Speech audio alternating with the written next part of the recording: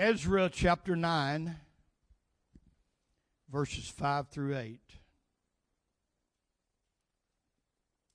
Thank you, Lord. This is how it reads. And at the evening sacrifice, I rose from my heaviness. Notice that he said, I rose from my heaviness. I didn't detect that when I come in. I felt a heaviness come over me. And having rent my garment and my mantle, I fell upon my knees and spread out my hands unto the Lord my God, and said, O my God, I am ashamed and blush to lift up my face to thee, my God. For our iniquities are increased over our head, and our trespass is grown up unto the heavens. Since the days of our fathers have we been in a great trespass unto this day. And for our iniquities have we, our kings and our priests, been delivered into the hand of the kings of the lands, to the sword, to captivity, and to spoil, and to confusion of face, as it is this day. And now, for a little space, grace have been showed from the Lord our God, to leave us a remnant to escape, and to give us a nail in this holy place, that our God may lighten our eyes and give us a little reviving in our bondage. Before I pray, I want to speak to you on a subject title today. My subject title is actually a question. What has happened to the blush? What has happened to the blush? My Father, I thank you, God, because you've enabled me with the strength to stand before this congregation today. I thank you for the worship of this service. It's been great. I thank you for everyone that is here. And now for the next few moments, Lord, let us forget everything else but focus upon your word. And I ask God for guidance and direction through the Holy Spirit, that I may deliver unto the people the words you've given unto me. And everything's accomplished. We will always give you the praise and you the glory. In Jesus' mighty name, let the church say, amen. You can be seated. Hallelujah. I read to you from Ezra chapter 9, the first verses 5 through 8. But the focus text that I'm going to pick from that, to use from that, is the 9th verse, Ezra 9 and 6. And let me repeat that. And said, O my God, I am ashamed and blush to lift up my face to thee, my God. For our iniquities are increased over our head, and our trespass is grown up unto the heavens. Upon reading those scriptures and comparing them, what they had in that day and what we're going through today in our nation and the world, I have to ask the question, what has happened to the blush? Now, the ministry of Ezra took place during the days immediately after the 70-year captivity in Babylon.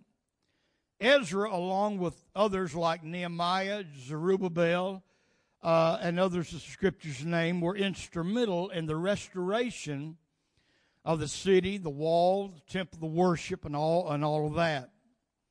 Our story picks up after Ezra, who was a scribe, by the way, had received the news that the people was already reverting to their old ways by mingling with those who worship false gods. Now, the law of Moses spoke explicitly against intermarriages with Gentile nations who didn't worship Jehovah only. Ezra had rent his garments, the scripture said, which, by the way, when they rent their garments, was an act to show disdain or disgust. As he rent his garments, he was pouring out his heart to God in repentance for his people. And as he prayed, he told God he was ashamed for the way Israel had acted, and even blushed to lift up his face to the Lord. In actuality, Ezra was saying he was embarrassed to even look God in the eye and in the face. Now, in our world today, we too have many things that are taking place in society and in the church which displeases God. Those who commit sin and abominations, doing it in a wide open daylight in an almost prideful and boastful way. When Ezra came before God to pray for the sins of his nation, he told God that he was ashamed and he blushed to lift up his face unto him. Church, our nation stands today along with our political leaders and many of the religious leaders in the world in a backslidden state of apostasy and degradation. But no one seems to be in the slightest state of remorse or regret for their sins. Instead of bowing our heads in shame to God, we openly and brazenly lift up our heads in pride over our sins. And we mock God, we mock His Word, and we mock those who stand for what is right. Hallelujah. Oh, I'm feeling anointing raising upon me even now. In essence, we have lost the blush and become arrogant and haughty, flaunting our sins in the very face of Almighty God, our Creator. Hallelujah. Amen. So I stand before this congregation on this Sunday morning and those who will view this message online and ask the question, what has happened to the blush? Why can we do wrong? Why can we disobey God's holy writ? Amen. And it not seem to bother us. And we go about our life in a prideful way, not embarrassed, not ashamed, not trying to hide. Amen. Think about that. Think about it. Now, according to Mr. Webster, in his best-selling book on words of the English language, I'm talking about the dictionary, of course, the word blush, he said, is that reddish color that spreads over your face when you are ashamed or embarrassed. I don't know how that fits me because everybody tells my face always stays red, especially when I get to going.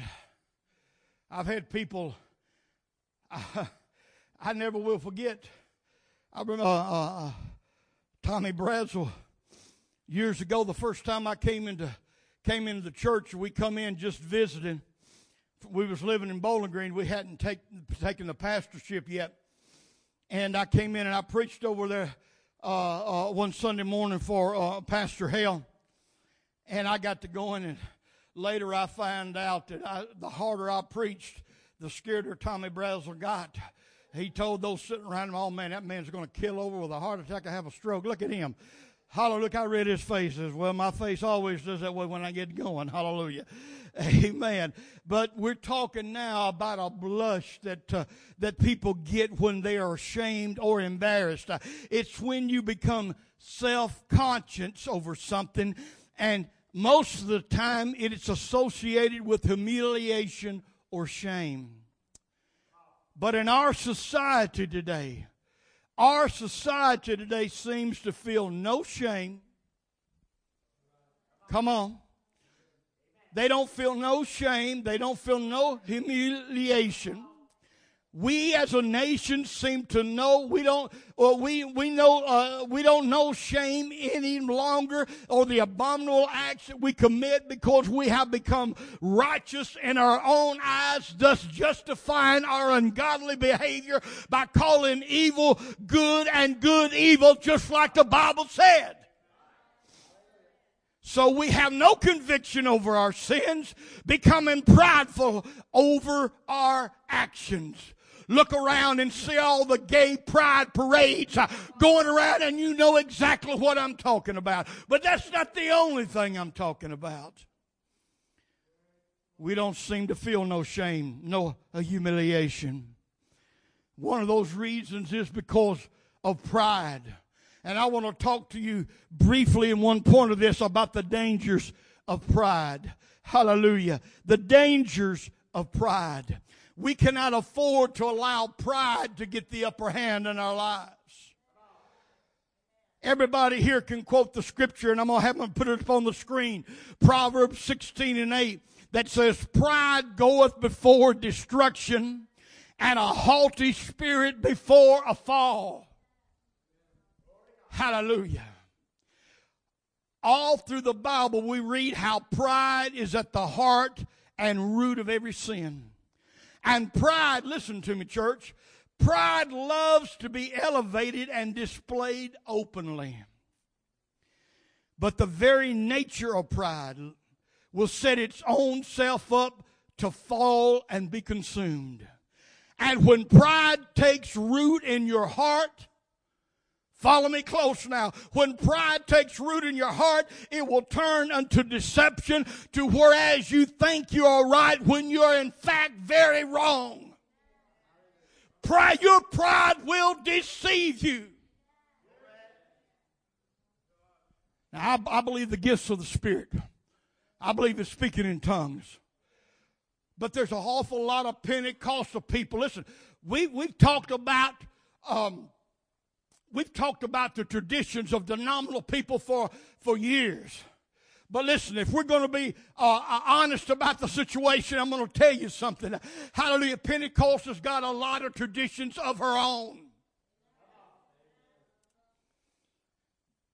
And we have been led to believe that tongues is everything. God did not fill you with the Spirit just because you can talk in tongues. And the devil does a great job of mimicking in tongues. We was at the old church years ago, and we was praying over a man who had some evil spirits. He had got caught up in pornography and all kind of stuff like that. And as we were praying, and I was praying for him, I think the Lord allowed this to teach me a lesson, because I'm still learning myself. And as I was praying, and we was trying to pray deliverance for this man possessed by this demon of pornography, I was speaking in tongues. The man's head was turned around. He was on all fours, and he was looking down. And when I spoke in tongues, he turned his head back around and looked me eyeball to eyeball, and he spoke in tongues, word for word, everything I'd said in tongues. The devil can talk in tongues also. Hallelujah. Amen. And when you allow pride to get into your life, pride, amen, will eventually deceive you to make you think you are right when you are wrong. Hallelujah. Amen. Obadiah chapter 1, verses 3 and 4. Let's see what he says. The pride of thine heart have deceived thee. Look at that. It wasn't the devil that deceived you. It wasn't a false prophet that deceived you. But it was the pride of thine heart hath deceived thee. Thou that dwelleth in the clefts of the rock, whose habitation is high, that saith, remember I told you pride likes elevation. Hallelujah. Glory to God. Amen. Who shall bring me down to the ground? Though thou exalt thyself as the eagle, and though thou set thy nest among the stars, thence will I bring thee down, saith the Lord. Pride cometh before a fall. It will happen.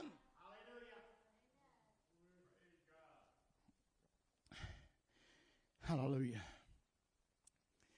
Now, we all know how God destroyed the cities of Sodom and Gomorrah. We talk about that a lot.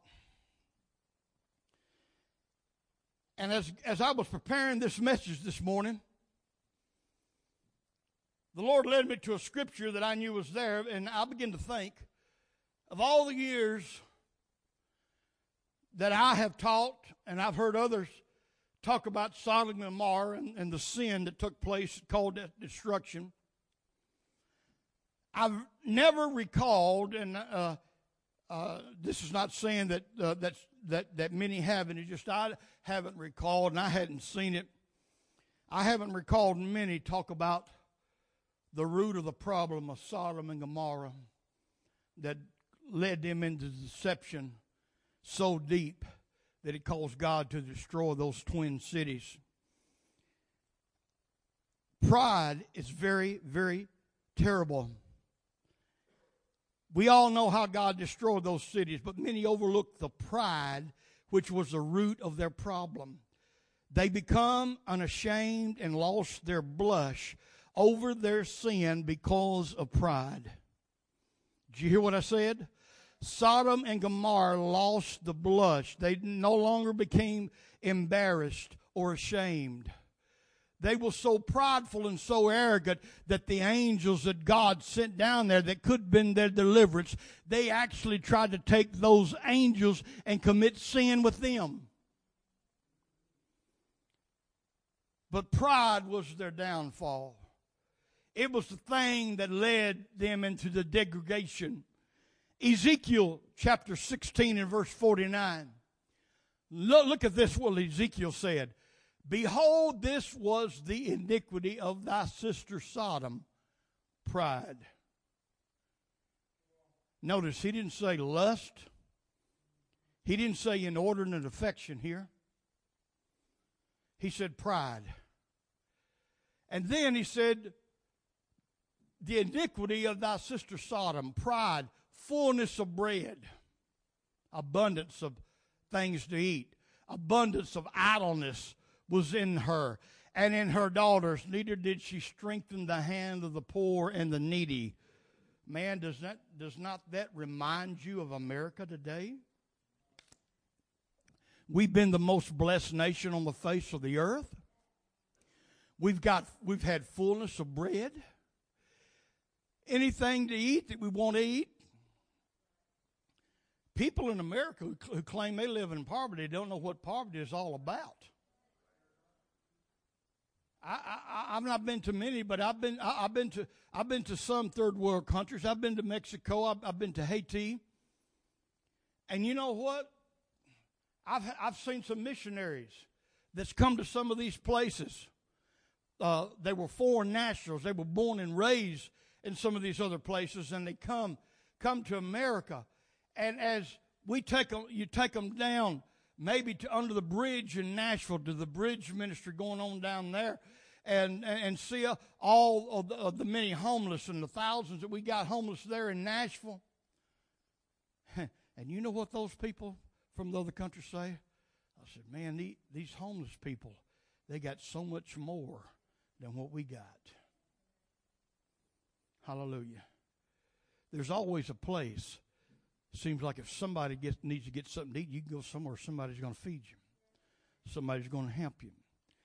America has become just like Sodom, not only in the sins, but our prideful and arrogant heart that has led us to this point and place that we're in.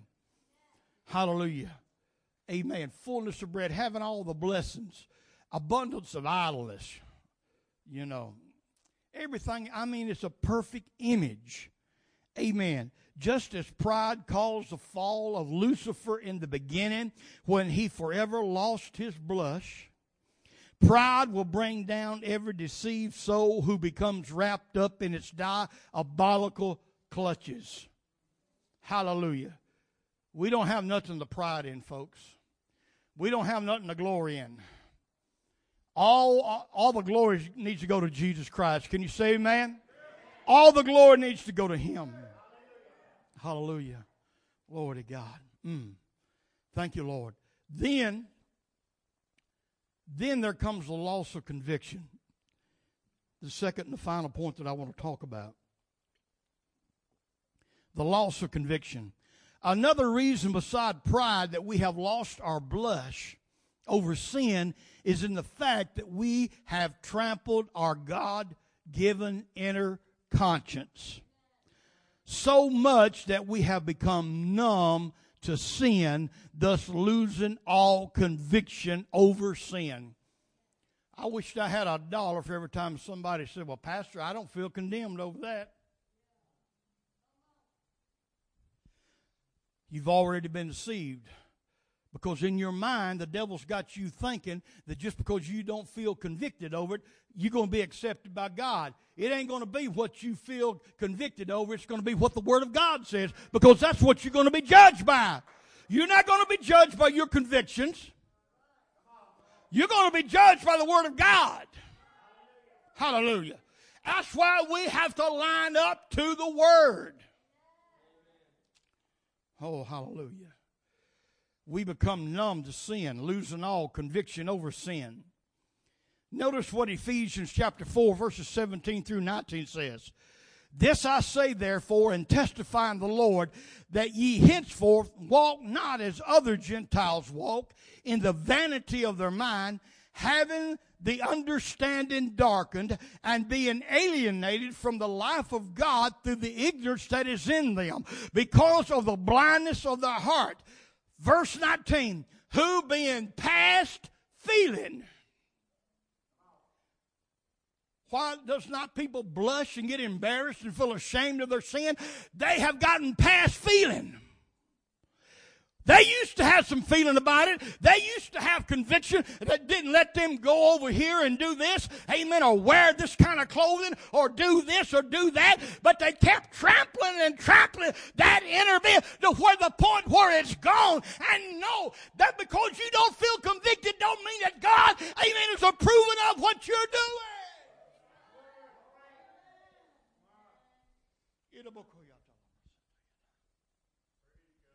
Who being past feeling have given himself over to lasciviousness, to work all uncleanness with greediness. Woo. That's tight, but it's right. Hallelujah. Hallelujah. 1 Timothy chapter 4, verses 1 and 2. Now the Spirit speaketh expressly, that in the latter times some shall depart from the faith, giving heed to seducing spirits. Amen. And doctrines of devils, speaking lies and hypocrisy, having their conscience sheared with a hot iron. That's why you've gotten past feeling. That's why the world's got past feeling.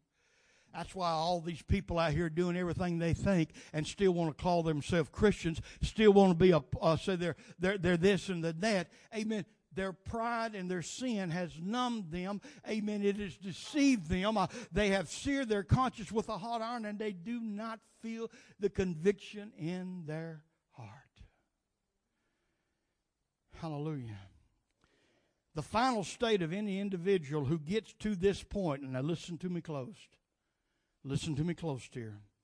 The final state of any individual who gets to this point and never repents because they have no conscience and feeling any longer, God will turn them over to a reprobate mind.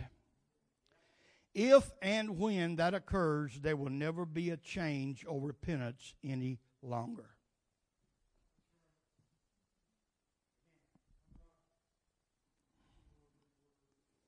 I say that sorrowfully and heavily. Hallelujah. But let me tell you something, folks.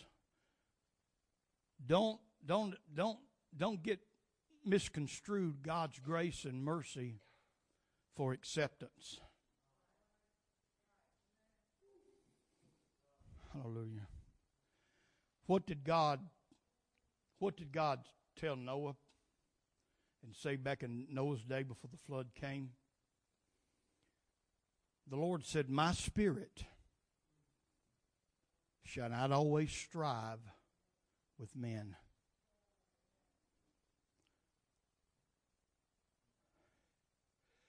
Another scripture says, call on the Lord while he is near. How many remember that scripture?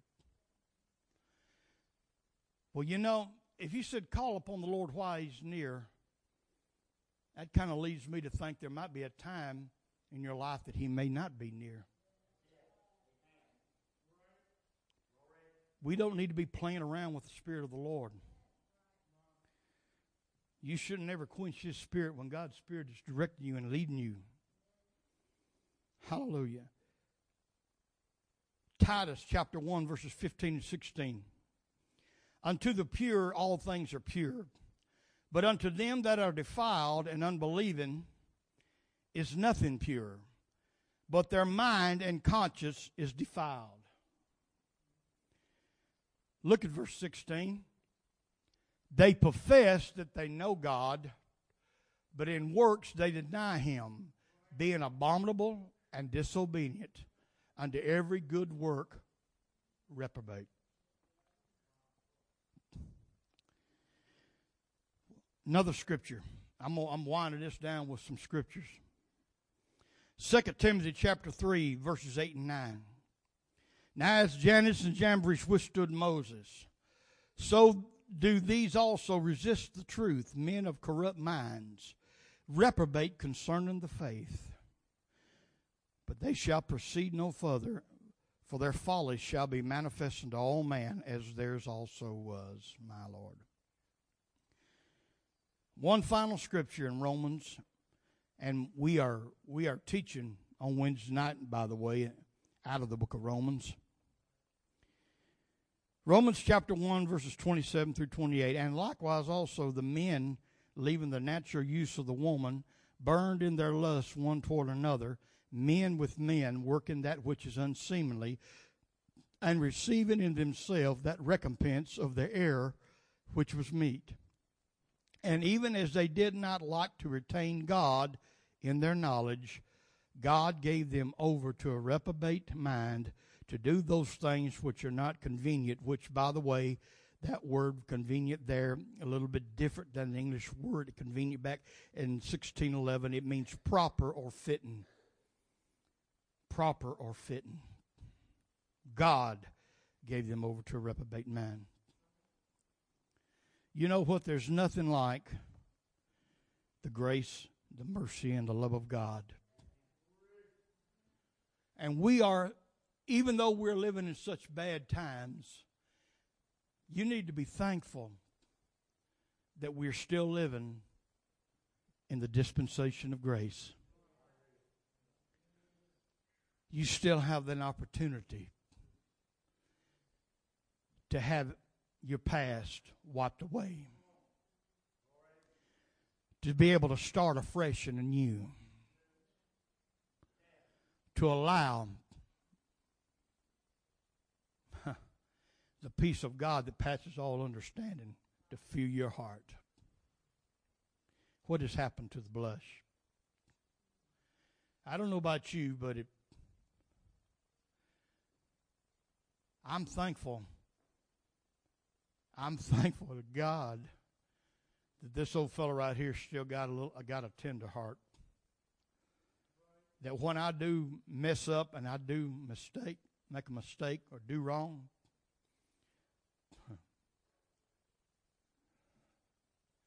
you know why David, I believe David, after committing the bad sins that he did, hallelujah. Brother Darrell, I'd like you to come on up. I'd like to, to do a course. We all know about the sins of David, and he committed adultery, and then he committed murder to cover up his adultery. Why did God forgive David, and why was he able to go on and do greater things and exploits from that point of time? Let me tell you my thoughts concerning that in light of the scripture that I've talked about what has happened to the blush. When Nathan the prophet came to see King David, and Nathan kind of spoke a parable, and David didn't know that Nathan was talking about him and his sin. And David reared up and said, who is this man? That man shall not live. He's going to die. Nathan pointed his finger right at David and said, thou art the man.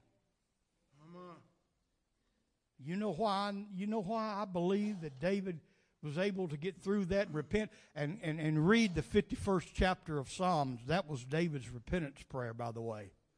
Read that whole chapter, Psalms 51 sometime. I believe when Nathan the prophet pointed his finger at David and told him, thou art the man, David didn't get mad at the message giver. He didn't get mad at the prophet. He didn't say, I ain't coming to your church no more, buddy. All right. But I believe David blushed and he hung his head in shame. Even though he messed up his sin, he had some conviction. He was humiliated. Here he was. I'm the king. I'm the psalmist of Israel. It was through my hand that God, I seen Goliath fall. I seen a lion and a bear when I was a young man destroy. God has always been with me. David began to blush. He was embarrassed. He was ashamed over his sin. The Bible said, godly sorrow worketh repentance unto salvation. Hallelujah. As long as you retain that blush, there's a chance in your life that God will bring you back and you can receive something.